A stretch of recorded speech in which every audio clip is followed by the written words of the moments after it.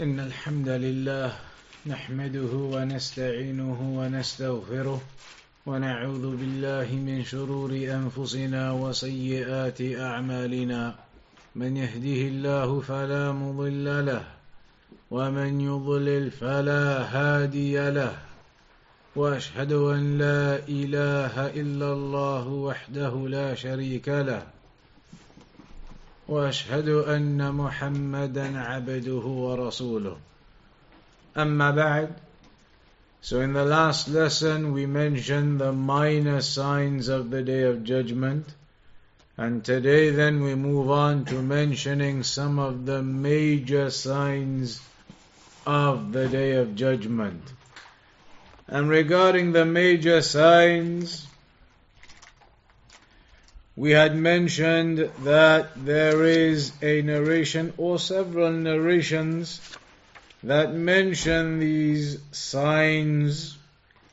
From amongst those is the hadith of Hudhayfah ibn Asid al-Ghifari radiyallahu anhu. قال: اطلع النبي صلى الله عليه وسلم علينا ونحن نتذاكر فقال: ما تذاكرون؟ قالوا: نذكر الساعة. قال: إنها لن تقوم حتى ترون قبلها 10 آيات. فذكر الدخان والدجال والدابة وطلوع الشمس من مغربها ونزول عيسى بن مريم ويأجوج ومأجوج وثلاثة خسوف: خسف بالمشرق وخسف بالمغرب وخسف بجزيرة العرب، وآخر ذلك نار تخرج من اليمن تطرد الناس إلى محشرهم.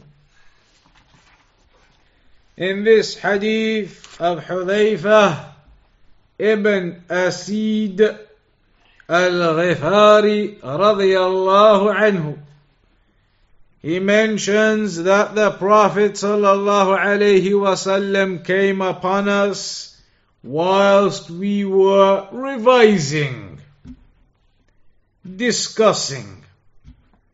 So he said, what are you revising? What are you in discussion about? They said, we are mentioning the hour. We're discussing the hour, the Day of Judgment. So he said to them, it will not be established until you see 10 signs before it.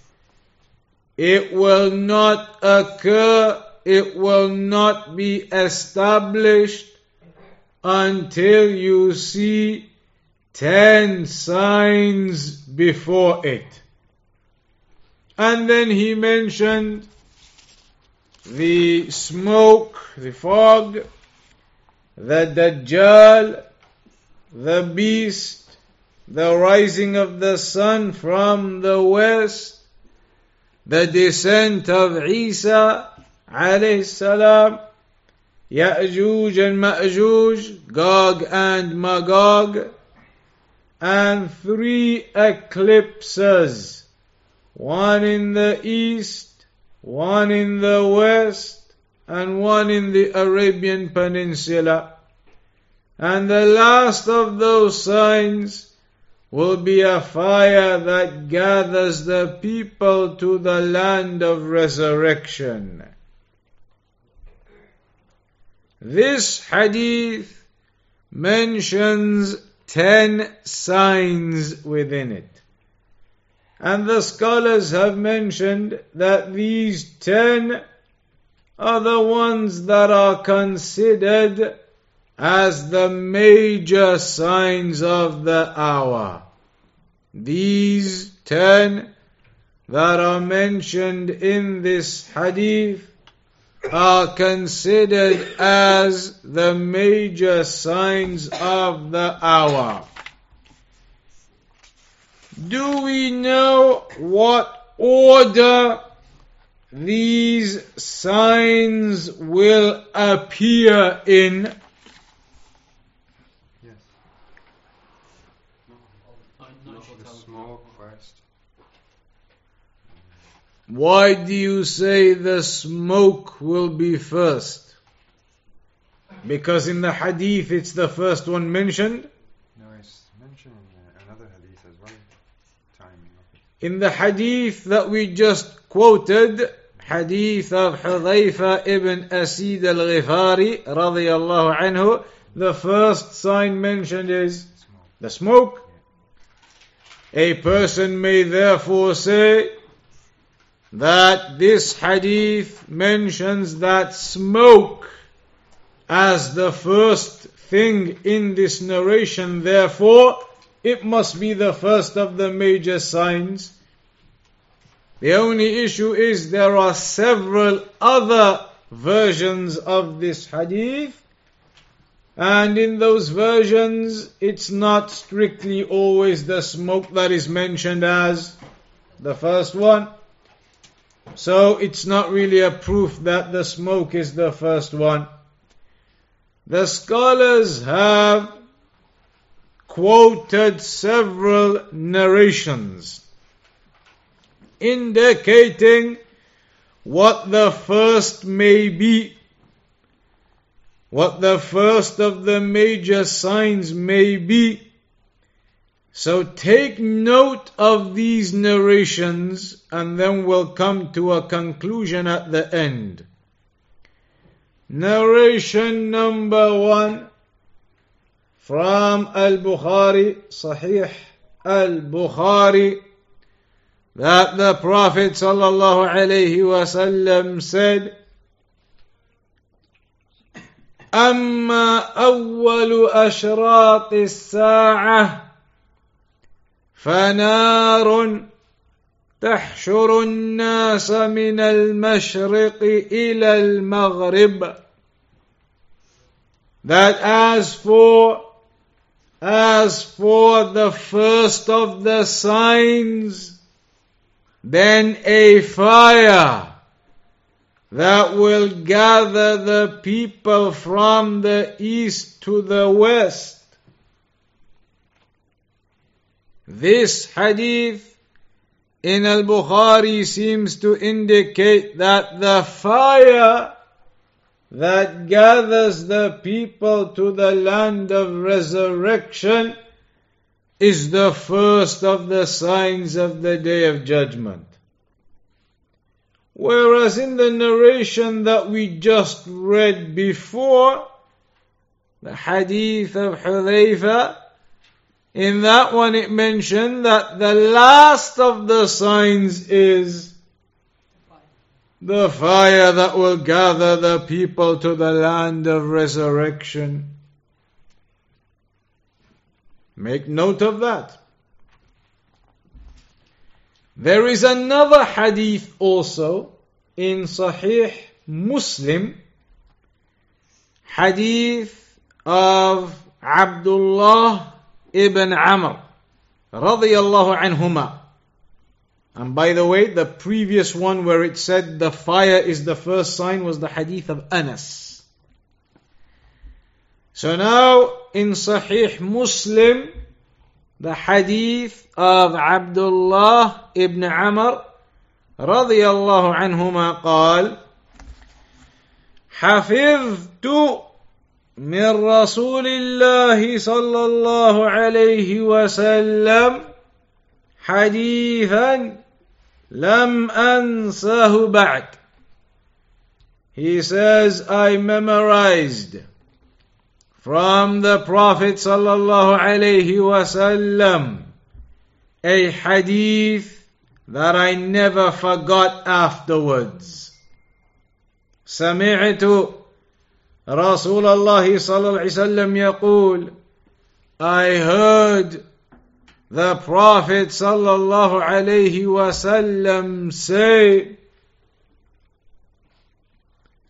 إن أول الآيات خروجا طلوع الشمس من مغربها وخروج الدابة على الناس ضحى وأيهما ما كانت قبل صاحبتها فالأخرى على إثرها قريبا.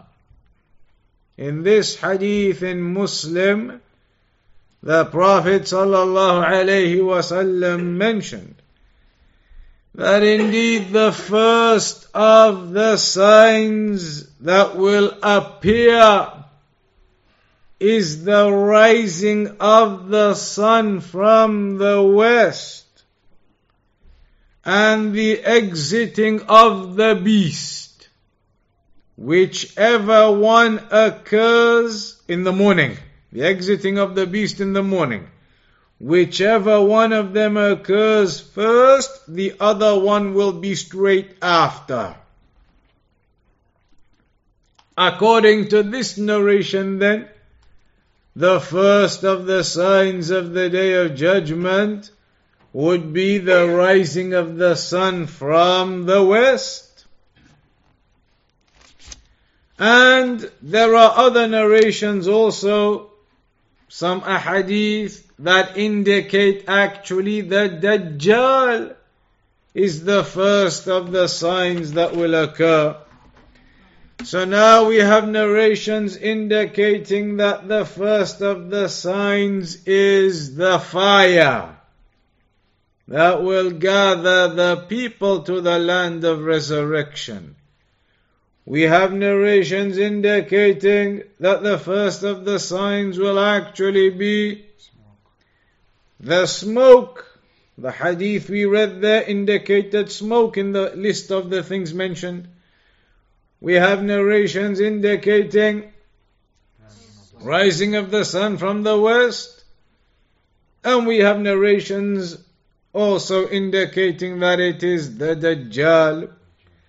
As for the first hadith we mentioned about the smoke, that one the scholars have explained, because that hadith, there are several versions of it, and the smoke is not always the first one mentioned, so that one isn't an issue. That isn't a proof that the smoke is going to be the first one. But the others, the Prophet ﷺ is saying, the first sign will be the fire. The first sign will be the sun rising from the west. And in those other narrations, the Dajjal. So now what do? How do we explain this where there are narrations saying it is the fire, the first sign, narrations saying it is the sun rising from the west as the first sign, and narrations saying that it is the Dajjal as the first sign? What are we going to do now? So maybe there's a context to it. Maybe there is a context. Well, what is the context? It says gather people to the land of resurrection where the people will be resurrected. How do you know that though?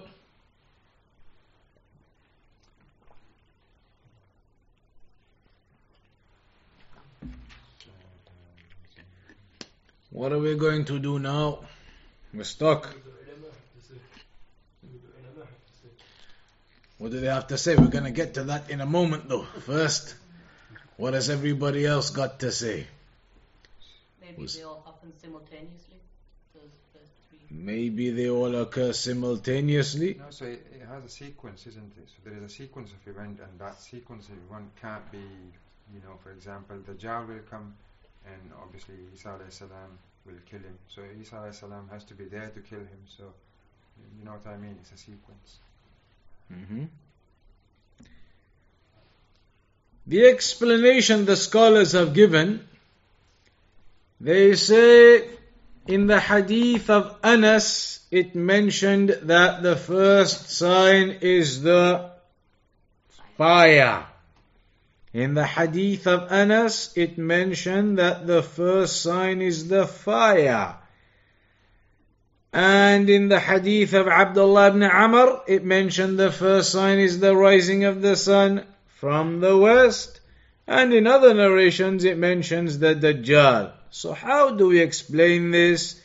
جمع العلماء بين هذه الأحاديث جمعا بديعا فقالوا إن النار هي أول علامات حصول الساعة ونهاية الدنيا فليس بعدها من الدنيا شيء فإذا ظهرت النار انتهت الدنيا فلم يبق من الدنيا شيء وحصلت الساعة فهذه أوليتها. They say the narration that talks about the fire being the first sign, it doesn't mean it's the first sign from all of them. It means it's the first sign which at the point which the crossover begins. Because when that fire occurs, the next thing is now going to be the gathering of the people in that place, and next it's resurrection. So that fire is the final point upon which this world, that's it. And it's now going to be afterlife. So it is the first sign leading into the afterlife. That after that, the gathering of the people to the land of resurrection, there's nothing else. So the scholars, they say that's the meaning of the narration, that the fire is the first sign, meaning that's the first thing now indicating that everything has finished and now into the afterlife. Not that it's the first sign from all of the signs.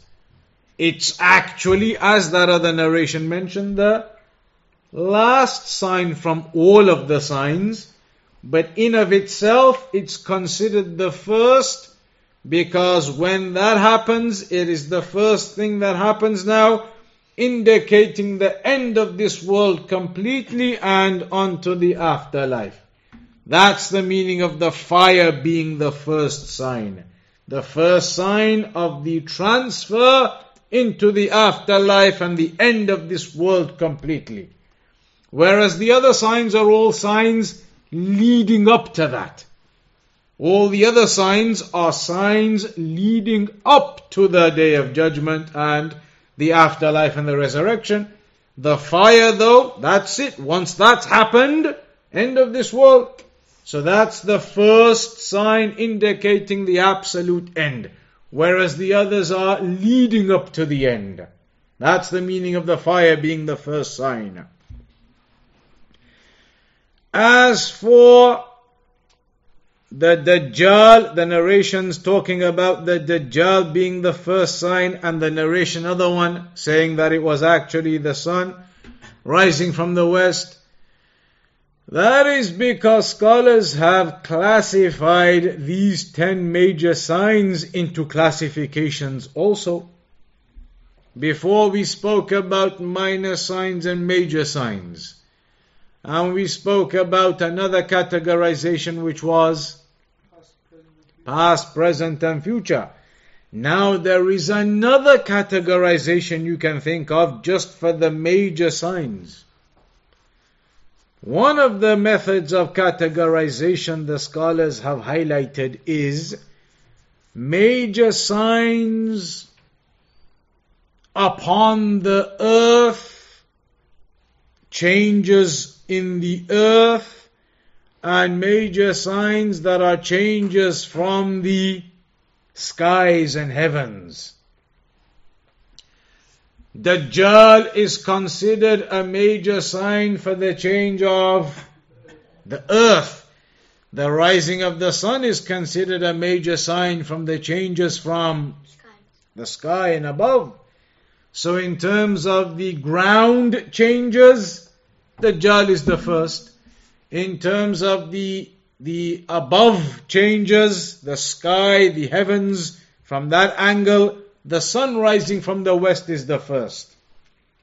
So, again, the sun rising from the west is the first in terms of the changes in the heavens, the skies, not that the sun rising from the west is the first completely and overall. It is just the first in terms of the upper changes. Overall, regardless of any categorizations, the majority of the scholars, they say it comes down to, therefore, the last section of narrations, highlighting that actually the first overall sign is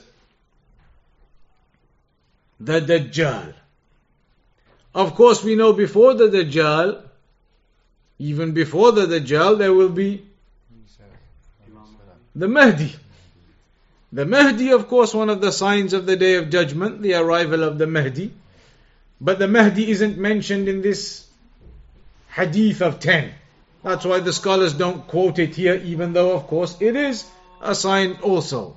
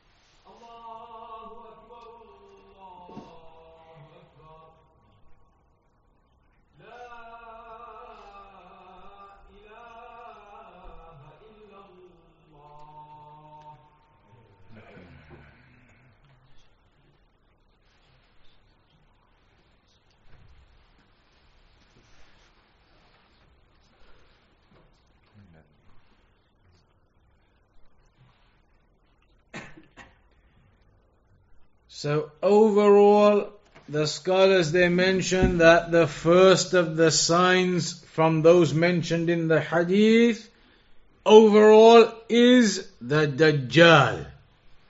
Then the second sign is the descent, the return of Isa alayhi salam. The first sign is the Dajjal from the 10 mentioned in the hadith. Then the return of Isa alayhi salam. And the third one,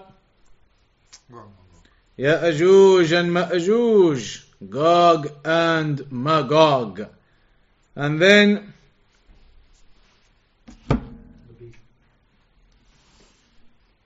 the beast, you say? Who said that? Any other offers?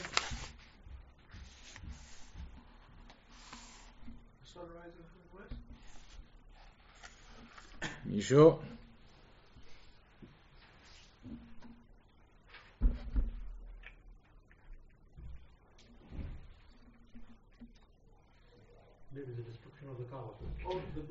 From the 10 mentioned in the hadith. From the 10 mentioned in the hadith. Blowing of the horn is not mentioned there.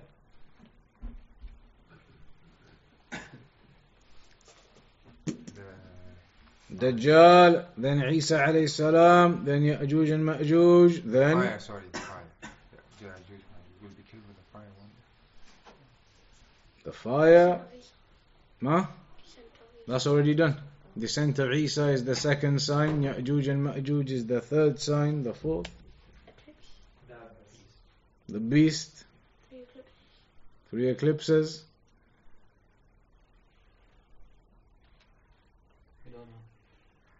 Anybody else? What's going on over there? Some Googling or what? Even Google will not be able to give you the answer for this one. The smoke, the wind, khilaf, even that answer on this occasion isn't accurate. Because technically there isn't khilaf. It's not known. It's unknown. It is unknown because the evidences do not indicate for definite what the order will be after that. The evidences do indicate that Dajjal is first. They do indicate the return of Isa alayhi salam, as you mentioned, the series of events. They do indicate Ya'juj and Ma'juj. But beyond that, they do indicate the last one is going to be the fire. And they did indicate one more thing as well. The rising of the sun and the beast, that they occur next to each other. So we know somewhere in the order those two are going to be next to each other in the middle as well. But that's as far as it goes. Beyond that, it is only ijtihad, nothing more. Scholars do have an order upon ijtihad only. Upon ijtihad only, they came up with an order that many of the scholars do mention, but upon ijtihad only.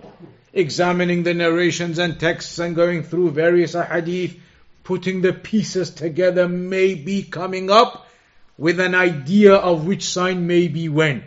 So of course, Dajjal, Isa alayhi salam, Ya'juj, Ma'juj, and then some of the scholars through ijtihad only, not definite, not hadith, they said it's possible, it looks like maybe the evidences might indicate that the fourth thing to occur will be the 3 eclipses. Then after that will be the smoke. Then after that will be the rising of the sun from the west, then the beast, and then the fire that gathers the people. But that is only ijtihad from the scholars for that order. So that is regarding those signs and their order. We'll pray now inshallah ta'ala, and then after the prayer we'll go into the first of them, the Dajjal. Alhamdulillah, wassalatu wassalamu ala rasulillah wa ala alihi wa sahbihi wa man walah. So carrying on then, the first of the signs is the Dajjal. And there are multiple narrations regarding the coming of the Dajjal. It is not just 1 or 2 hadith here or there. There are many, many narrations to the extent that it is, as it's known as mutawatir, the narrations regarding the Dajjal. That there are many, multiple narrations upon the coming of the Dajjal. As for the name of the Dajjal, then it is said Al-Masih Ad-Dajjal. The term used is Al-Masih Ad-Dajjal. But why do we say Al-Masih? Al-Masih Ad-Dajjal. قيل سمي بالمسيح لأنه يسيح في الأرض. One of the reasons is because the word Al-Masih in the Arabic has a root word which indicates to go around. And the Dajjal, when he comes, he will go around all of the earth. So perhaps that is one of the reasons why he is known as Al-Masih Ad-Dajjal. لأنه يسيح في الأرض أي يطوف فيها إلا مكة والمدينة. That he will go around all of the lands except, of course, Mecca and Medina. فعليه يكون المسيح بمعنى ماسح That is just from the Arabic grammar explanation. But the meaning that he goes across the earth, that is one of the root words for Masih. Similarly, there is another explanation as to why we say Al-Masih Ad-Dajjal. قيل سمي مسيحا لأنه ممسوح العين. We know that one of his eyes, the deformity in his eyes, that also has a root word attached to Al-Masih, the description of the deformity to his eye. So perhaps upon that description of the deformity of his eye, he is known as Al-Masih. That is a possibility too. Then, other scholars have actually mentioned some other statements regarding this. Some of the scholars said that actually you don't pronounce it as Al-Masih, because we also say Al-Masih for Isa alayhi salam.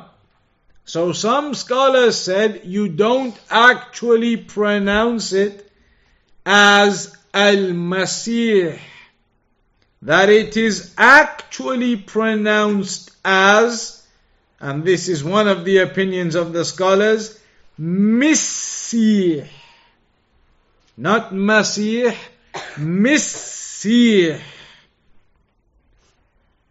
And they said because Isa alayhi salam is known as Al-Masih, so here we have a difference. This is Missih. Other scholars, they said that actually it is Al-Masih with a ha at the end. It is not Al-Masih with a ha. It is Al-Masih with a ha at the end.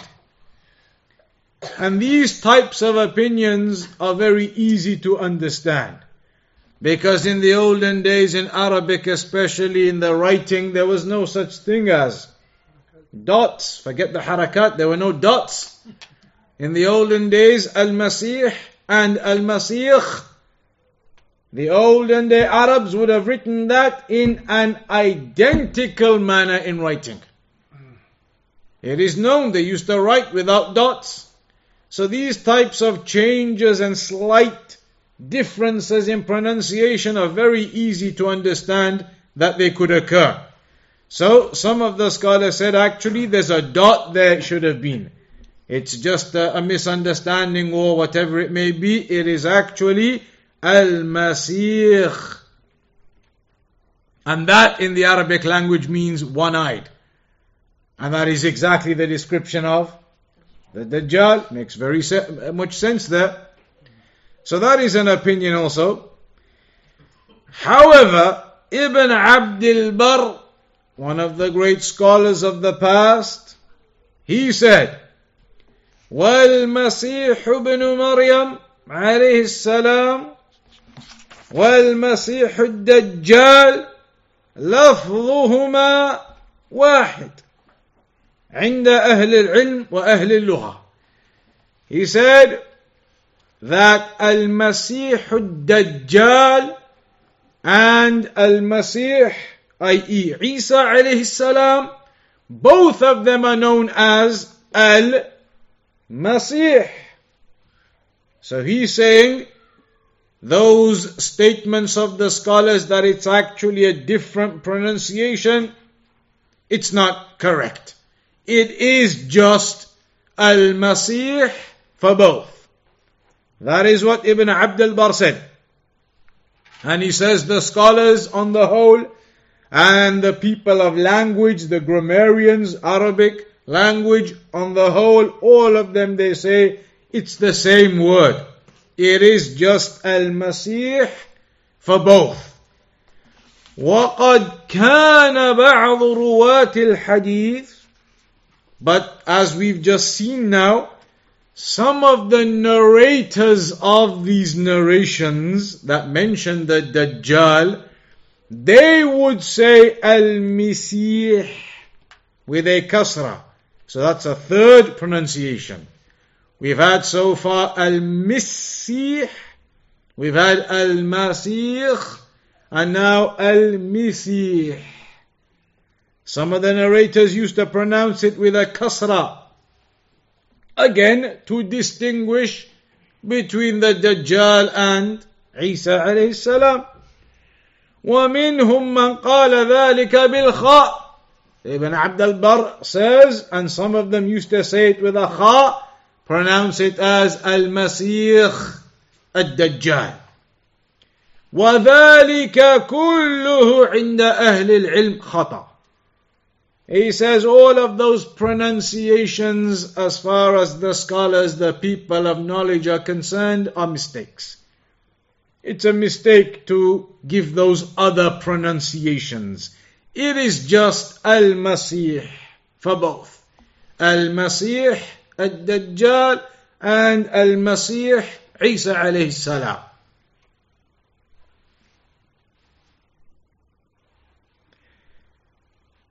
وَقَالَ الْعُلَمَاء, and the scholars have also highlighted and added on and said that there are two types of Masih. One is Masihu Mihna, and the other is Masihu Minha. One is the Masih of trials, trial and tribulation, and the other is the Masih of blessing, basically. One is the Masih of trials and tribulations, and that is, of course, the Dajjal, and the other is the Masih that has been bestowed upon us, that blessing upon us, and that is Isa alayhi salam. What about then the term Dajjal? That was something briefly about the term Al-Masih. What about the term Ad-Dajjal? فَالدَّجَّالُ هُوَ الْكَذَّابُ. The meaning of the word Dajjal is Kadhab, somebody who is not just a liar, but an excessive liar. Somebody who is an excessive liar. Because we know that Dajjal will lie to the extent that he will claim he is Allah. He will claim to be the Lord. فَهُوَ أَفْجَرُ الْكَذَّابِينَ. He is the most corrupt and worst of the liars. وَكَبِيرُ الدَّجَاجِلَةِ. And the head of all of those extreme liars and those who cause corruption. Shaykh al-Islam ibn Taymiyyah rahimahullah ta'ala said, فَسُمِّيَ بِالدَّجَّالِ لِأَنَّهُ كَذَّابٌ. He has been called Dajjal because he is a kadhab, an excessive liar, and that is what the word Dajjal means in Arabic. وَقَالَ بَعْضُ أَهْلِ الْعِلْمِ سُمِّيَ بِالدَّجَّالِ لِأَنَّهُ يُغَطِّي الْأَرْضَ إِلَّا مَكَّةَ وَالْمَدِينَةَ. وقال بعضهم لأنه يغطي الحق بالباطل فيظهر علامات تجعل الباطل كأنه حق.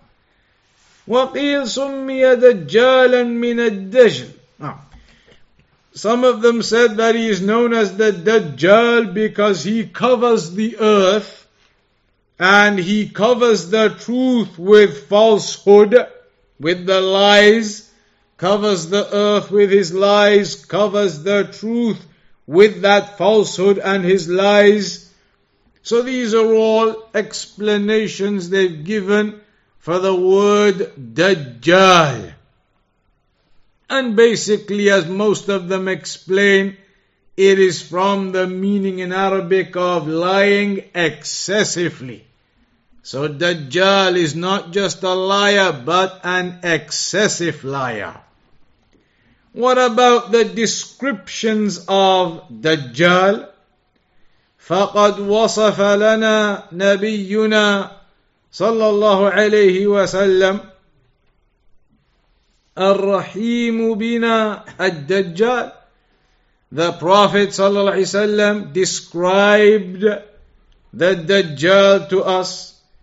لا لأجل أن نتسلى بوصفه وإنما لنحضره ولنعرفه إذا خرج عياذا بالله من فتنته.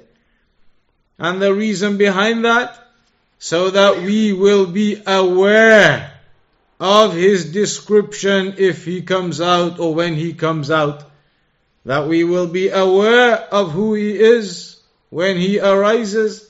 That is why the Prophet sallallahu alaihi wasallam informed us of his characteristic, his description. So, for example, it is mentioned in Al-Bukhari and Muslim. قال ابن عمر رضي الله عنهما قام رسول الله صلى الله عليه وسلم في الناس فأثنى على الله بما هو أهله ثم ذكر الدجال فقال إني لأنذركموه وما من نبي إلا أنذره قومه لقد أنذر نوح قومه ولكني أقول لكم فيه قولا لم يقله نبي لقومه تعلمون أنه أعور وأن الله ليس بأعور. In this hadith, the Prophet sallallahu alaihi wasallam says that indeed I warn you, and there is not a prophet from before except that he warned his people. Indeed, Nuh alayhi salam warned his people about this Dajjal. But I will say to you something that the previous prophets, did not tell their people. Some extra information about this Dajjal.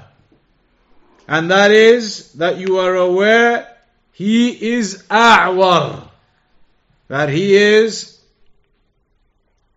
in terms of his eyes, he is one-eyed. And indeed Allah is not one-eyed.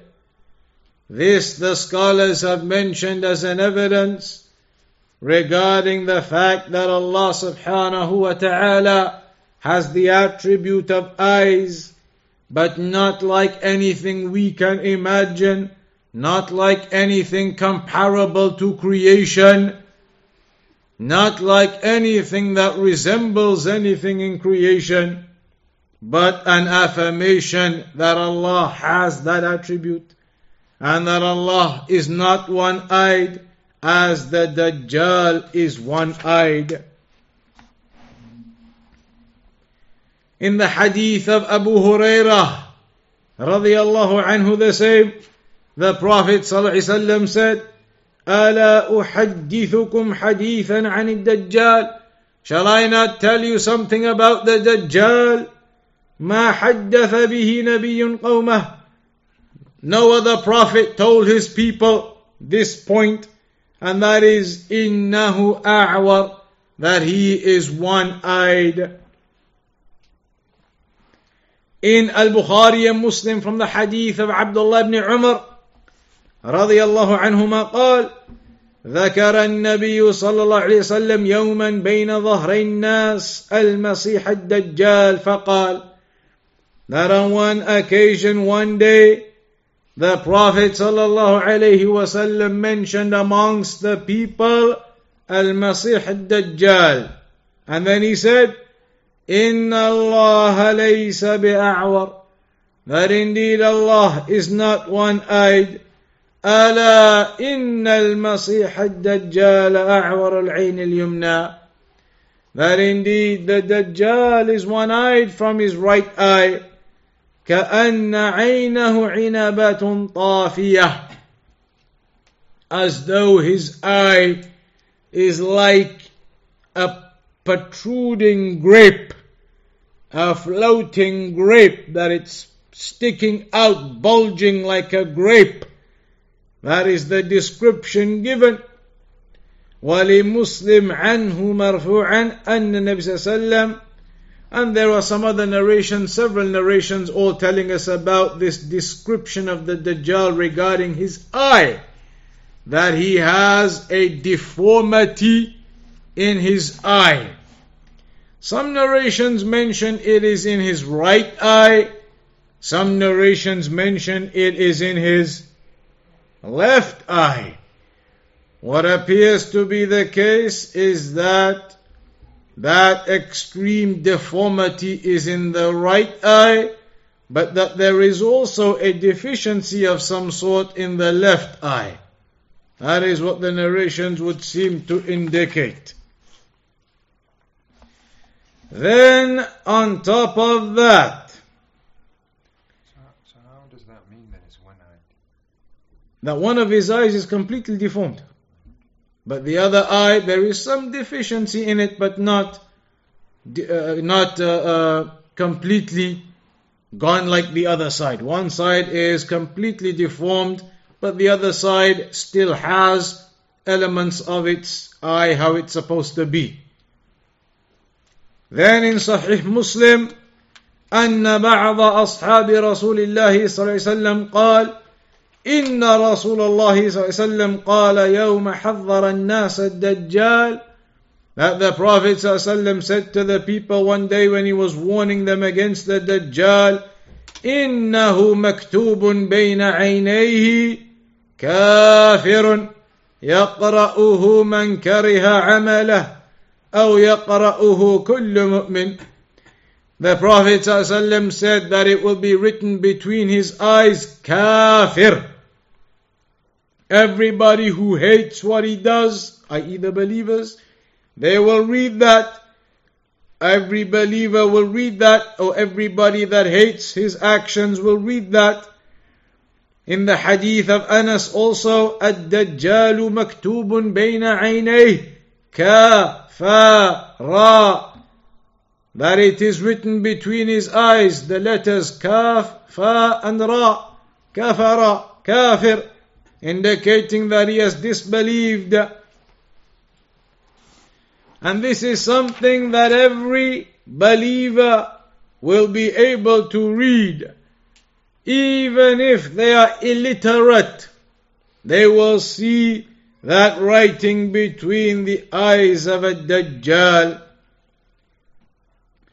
In another narration it tells us how long the Dajjal remains amongst the people. قال النواس رضي الله عنه قلنا. The companion An-Nawas says that we said to the Prophet صلى الله عليه وسلم, يا رسول الله وما لبثه في الأرض. O Messenger of Allah, how long will he stay upon the earth? يعني كم بقاؤه في الأرض؟ قال صلى الله عليه وسلم 40 يوما. 40 days. That the Dajjal will remain upon the earth for 40 days. يوم كسنة. One day will be like a year. ويوم كشهر. And one day will be like a month. وَيَوْمٌ كَجُمْعَةٍ. And one day will be like a week. وَسَائِرُ أَيَّامِهِ كَأَيَّامِكُمْ. And the rest of the days will be like your days, the normal days.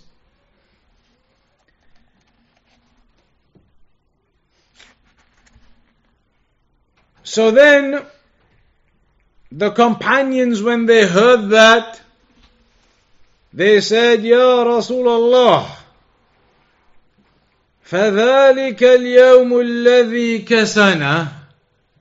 O Messenger of Allah, that day, the first day, which is gonna be actually like a year. أَتَكْفِينَا فِيهِ صَلَاةُ يَوْمٍ. Will it suffice us to pray the normal prayers of a day? Meaning in that time period, which is like actually a year, are we only gonna pray 5 prayers? 5 prayers in a year. Just 5 prayers for the whole year. Is that gonna suffice us?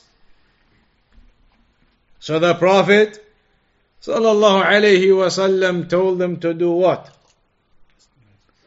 اُقْدُرُوا لَهُ قَدْرَهُ. The Prophet ﷺ said, estimate the times. A day is gonna extend out to a year. So they said, are we only gonna pray 5 prayers in that extended day? The Prophet ﷺ said, rather estimate the normal cycle of a day and pray your 5 prayers. Estimate the normal cycle of a 24-hour day and carry on praying like that. So that in that day, which is actually like a year in reality, you are still going to be praying 5 daily prayers upon an estimation of the cycle of 24 hours every day. Here the scholars, they mention a few points. One is they say that the Dajjal will therefore be upon this earth for how long? What does the maths work out to be then? 1 day is like a year, 1 day is like a month, 1 day is like a week, and the rest of the days are normal, and it's a total of 40 days. So how much is that altogether?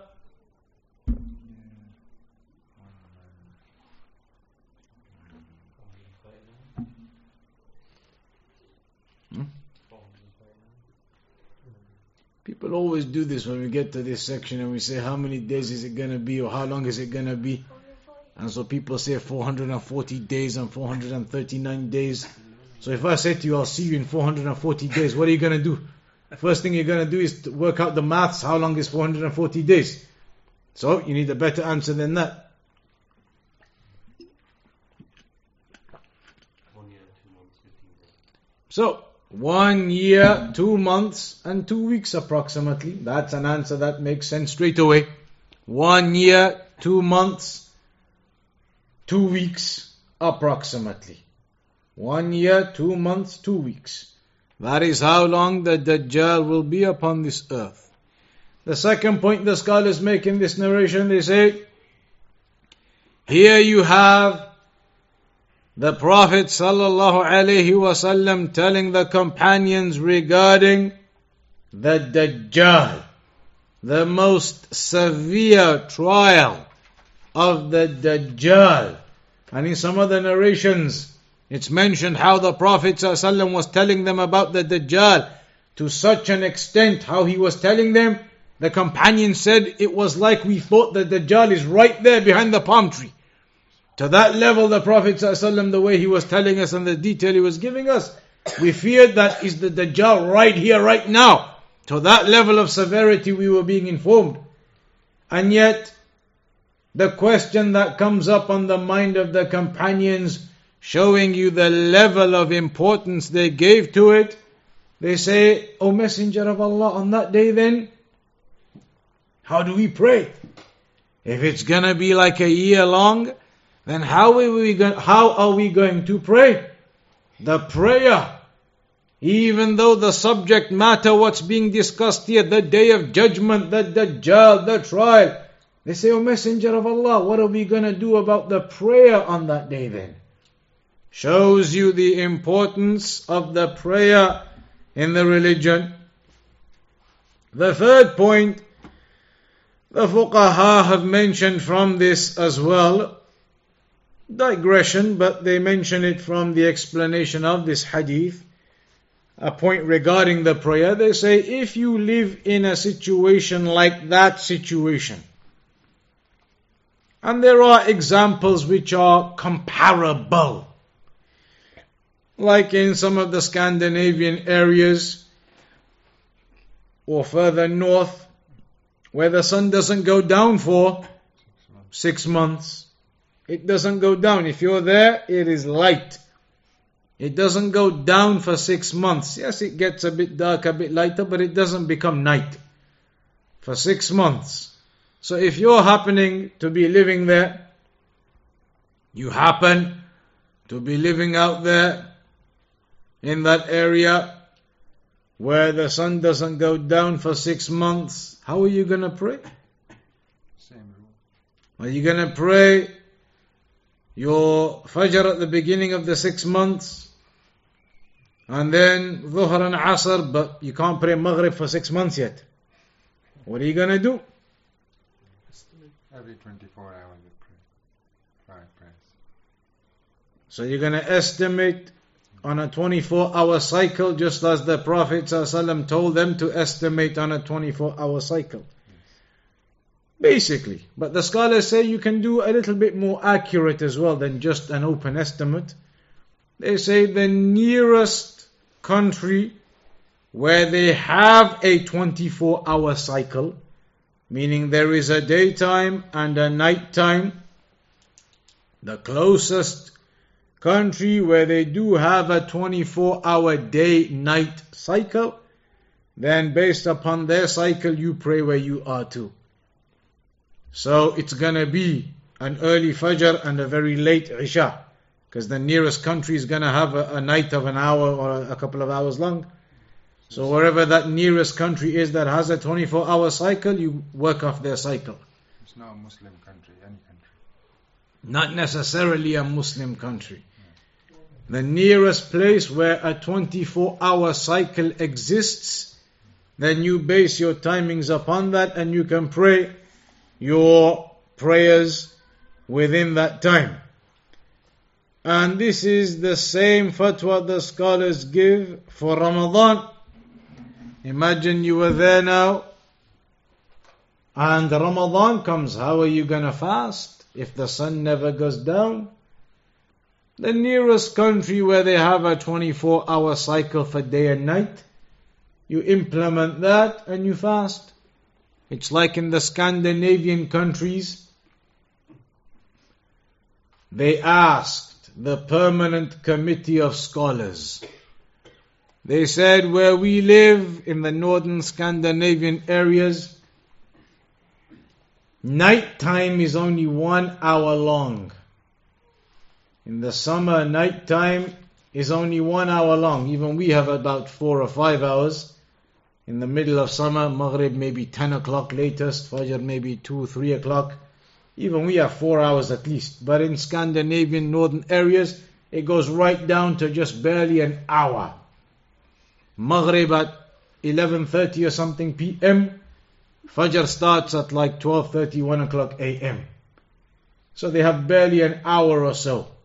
And that is how it is. So they asked the permanent committee, what are we going to do for Ramadan? How are we going to fast? 23-hour day, only 1 hour from Maghrib to Fajr.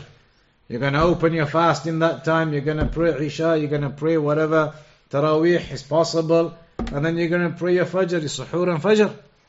So how are we going to do that? So the permanent committee of scholars said to them what?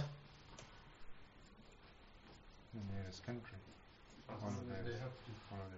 Follow the nearest country that has what? 24 hours. They have a 24-hour cycle. Yeah, they have a sunset and sunrise. 23 hours sunrise and 1 hour sunset. But that's not enough for this.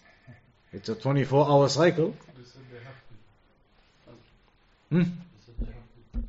So the scholars, they said, as long as you have a 24-hour day-night cycle, then the rulings of Islam apply. Fasting is from when the light appears, the Fajr time entering up until sunset. Do they have both of those times? They have them. There's only an hour in between those two times, but they have those 2 times. So they said you have to fast.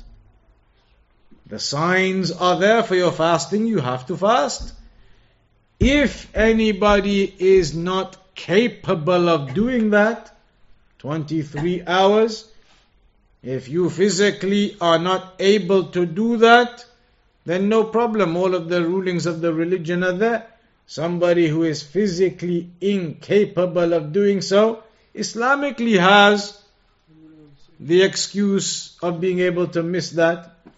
And then, no, not feed. Afterwards, make it up.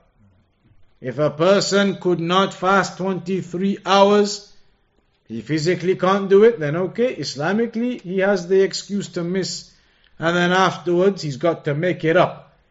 Because him not being able to fast there is only a temporary thing. Later on, when winter comes, then the night will become longer in those areas, and the day will become shorter. He can fast then.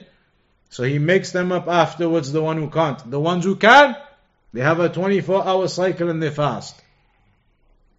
And this is what the scholars, they mention regarding the prayer and regarding the fasting. أن المسلمين في البلدان التي لا تطلع عليهم الشمس في بعض أيام السنة كبعض بلدان أوروبا يقدرون قدر اليوم. يعني لو فرضنا أنه قد جاء رمضان ولا نهار، أي أنهم لا يرون الشمس، فإنهم يقدرون اليوم. كيف يقدرونه؟ قال الفقهاء ينظرون إلى أقرب بلد لهم يوجد فيه نهار فيحسب الوقت هكذا. That if you don't have any sunset, then the nearest country you work it out from them and you do your prayers and you do your fasting. If you have a 24-hour cycle, then you got your cycle and you do it. Whoever is not able, then they make up afterwards. So this is the ruling regarding the prayer and the fasting in those circumstances. And that is one of the evidences mentioned by the scholars indicating that the prayer is to be prayed in its times and that combining is not allowed. That's one of the evidences, main evidences that the scholars use that mention the impermissibility of combining. Of course, we know there are opinions based upon other narrations or other ijtihad that allow the combining in the summer that occurs in the UK and other places. There are fatwa allowing that based upon other inferences from the evidences. But the scholars who do not allow it, then this is one of their evidences, the hadith of the Dajjal. That the Prophet ﷺ told them, estimate the times and pray. Not any other ruling of combination or delaying or earlier. Estimate the times in their times and pray. And so, if a person has that 24-hour cycle, they have to pray their prayers in that 24-hour cycle. And they have to do their fasting in that 24-hour cycle. There's no such thing as combining for difficulty there. You cannot say that because the day is so short, we have to combine Isha with Maghrib. Well, in the same way you could say the day is so long, we have to combine, or not combine, but we have to do our opening of the fasting at Asr instead, because it's so long. So they say you cannot make these adjustments. If you have a 24-hour day, then the rulings are there. And if you have the fiqh argument that the time for Isha never enters in this country, which is an argument, because the time for Isha enters when that redness, the twilight, disappears from the sky. In the summer here, it never disappears, or rarely disappears. In many areas, it doesn't disappear. When you look out in the summer nights, there's always that little bit of light in the horizon. It doesn't get pitch black. That light that remains is supposed to disappear. Pitch black, that's when Isha time starts. So technically in the summer, in many areas, Isha never enters. But then they say, khalas, hadith of the Dajjal. If Isha never enters, then look to your nearest country where it does enter, and based upon that, you pray your Isha on that timing. So that is the evidence they use and they mention. But that is what you have there in terms of how long the Dajjal will remain upon this earth. There are other ahadith about some of the things that the Dajjal will do, but we'll do those the next time now then inshallah ta'ala. We'll finish off those other narrations about what the Dajjal will do when he's here. And we'll also mention the hadith of Tamim regarding when they were shipwrecked or they were blown off course and they landed upon a strange island. And upon the island they came upon a chained man up in the monastery or up in that type of place. They came upon the chained man who said he was the Dajjal and that he will be released soon. And this is a narration the scholars do mention. So we'll come across that narration next time inshallah ta'ala. And some of the examples of what the Dajjal will be allowed to do as well in the next session, which will be the Friday before Ramadan, it would appear. So in 2 weeks time inshallah ta'ala we'll do that then. And we'll round off on that for today. Any questions up to there or anything else? Staying on the prayer, what are the methods to calculate the start of Isha here in the UK between May, June, July and August? If that is the case, that the light never disappears, then according to this fatwa of the scholars, the nearest country where they do have the light disappearing and they do have an Isha time coming in, then we use their estimate, or we use that estimate here. So let's say somewhere in Europe or somewhere, wherever that might be, they have Isha coming in and it's coming in at approximately 90 minutes after Maghrib where they are. That's where it comes in there. So we can use that estimate as 90 minutes and pray. That's what this means here. Closest country where Isha is coming in. When is it coming in there? It's coming in at 90 minutes. That's the closest place where their Isha comes in, the twilight disappears. So we can estimate that. That's the closest actual Isha time we have. We can estimate that 90 minutes, for example, and pray it. So the same around the Fajr as well. Because the twilight hasn't gone. The starting of the Fajr time. Possibly, yeah. If the twilight doesn't disappear, then it's going to be intermingled with the light of Fajr appearing. So to an extent, the same type of method can be used. Look at the time of the nearest country where it does enter, and then we apply our entry time upon that too. And is generally anyone aware of what the nearest country is to us? Allah alam. But it's not, I've heard from brothers in this country who have gone out to analyze this. And they say there are certain places, certain times they've been, and it's not the case that the twilight never disappears in the summer. There are brothers in certain places, they've gone out and they've properly researched and analyzed, and they've worked out the times of their prayers and their timetables based upon actually going out and checking properly. So I don't know if it's established that the twilight never disappears ever in the summer in the UK. Allahu A'lam. But if it doesn't, then I don't know what the nearest country is, but that can be established easily enough, I suppose. And with regard to the sequence of the prayers, do you do like 360 Fajrs and then Dhuhrs, or is it? No, you Fajr, Dhuhr, Asr as a day, then your next as a day. With regards to the Dajjal, you hear that some people mention that the Dajjal is a concept. So, for example, the television is the Dajjal, or the Freemasons, they're the Dajjal now. Is that a correct understanding, or is our belief that the Dajjal is a physical being? So some people say that the Dajjal, it's a concept. It's a trial and a tribulation that we've been told about as a concept. So they say the TV is the Dajjal, the severe fitna which comes from the TV, on top of the fact that the TV is, of course, one-eyed. You don't have two screens on a TV side by side, it's a one-eyed item. So they say this is the Dajjal. So that is, of course, incorrect. These ideas are incorrect. Yes, these types of things may well be trials and tribulations and the corruption which comes from them. But you can't start telling us these things are Dajjal. Dajjal is an actual individual who will appear at the end of time. Next lesson we're going to talk about his descriptions mentioned in the hadith curly hair and big bodied and all these things. TV How does that apply to the TV curly hair? TV's in Medina and Mecca as well, isn't it? TVs are in Medina and Mecca. That's a good point.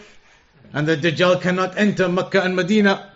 So there are physical descriptions given about the Dajjal. Physical descriptions of what he's going to look like. So we'll mention those next time. When you see those, the physical descriptions, you know all these things. People say it's the Dajjal, it's this, it's the TV, it's this, it's that. That's not correct. It's an actual physical individual who will come. And he will be killed by Isa alayhi salam. How are you going to apply the concept of the TV in there? So this is just misguidance and people using their intellect and philosophy and all types of their own thoughts. All these modern day thinkers. I've got an off the topic question. Go on. I come from the Deobandi background, so I just want to know what's right and wrong in terms of Aqidah. That's a big thing. It can't be explained in a few minutes. But in terms of Aqidah, there's lots of things in Aqidah you have to learn slowly, step by step. And I think maybe some of the other classes, what's going on right now? What happens on the other Friday? Saturday. On Friday, Abu Iyad, what's he doing right now? Wisdoms of the legislation. Okay, and the Saturday classes? Kitab al-Iman. So, Aqidah, in order to learn it properly and to establish what the correct Aqidah is, it takes studying for a while. You have to go through the different aspects of Aqidah. So for example, our belief in Allah. In fact, we did it here before, a few months ago, before we got to this stage. But belief in Allah, then you have to learn about the names and attributes of Allah, what it means, how do we understand them. We believe in all of the names and attributes of Allah. We don't make up these philosophical ideas that it means this and it means that. We don't say that Allah told us things in the Quran to confuse us. Allah told us in the Quran clearly about His names and attributes. Whatever Allah told us in the Quran, we believe and we affirm. We don't reject what's in the Quran. We don't distort what's in the Quran. And that is the biggest problem with the people of innovation. When it comes to the Quran and the Sunnah, they try to make things up in their mind as to what it means. You cannot do that. When you try to make up with your mind, your intellect, it means this and it probably means that, then everybody's going to have different opinions what it means. The correct Aqidah is you believe what's in the Quran and the Sunnah as it is. As the Prophet ﷺ explained, as the Sahaba, the Salaf explained. So you learn all about the Iman in Allah. And then the Iman in the angels, Iman in the books. You have to go through those various sections to learn the Aqidah properly. But there are many classes that have been done.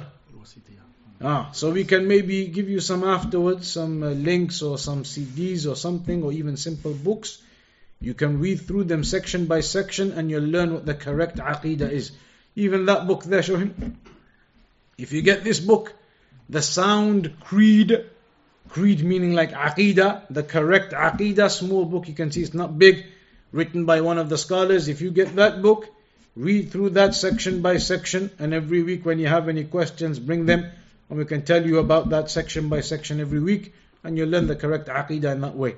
But make a note of that book, you can start with that, nice and simple as well. Alright, we'll round off there then. Inshallah ta'ala, carry on in 2 weeks' time with that next section, part 2 regarding the Dajjal. Inshallah. Wa sallallahu ala nabiyyina Muhammad wa ala alihi wa sahbihi ajma'in.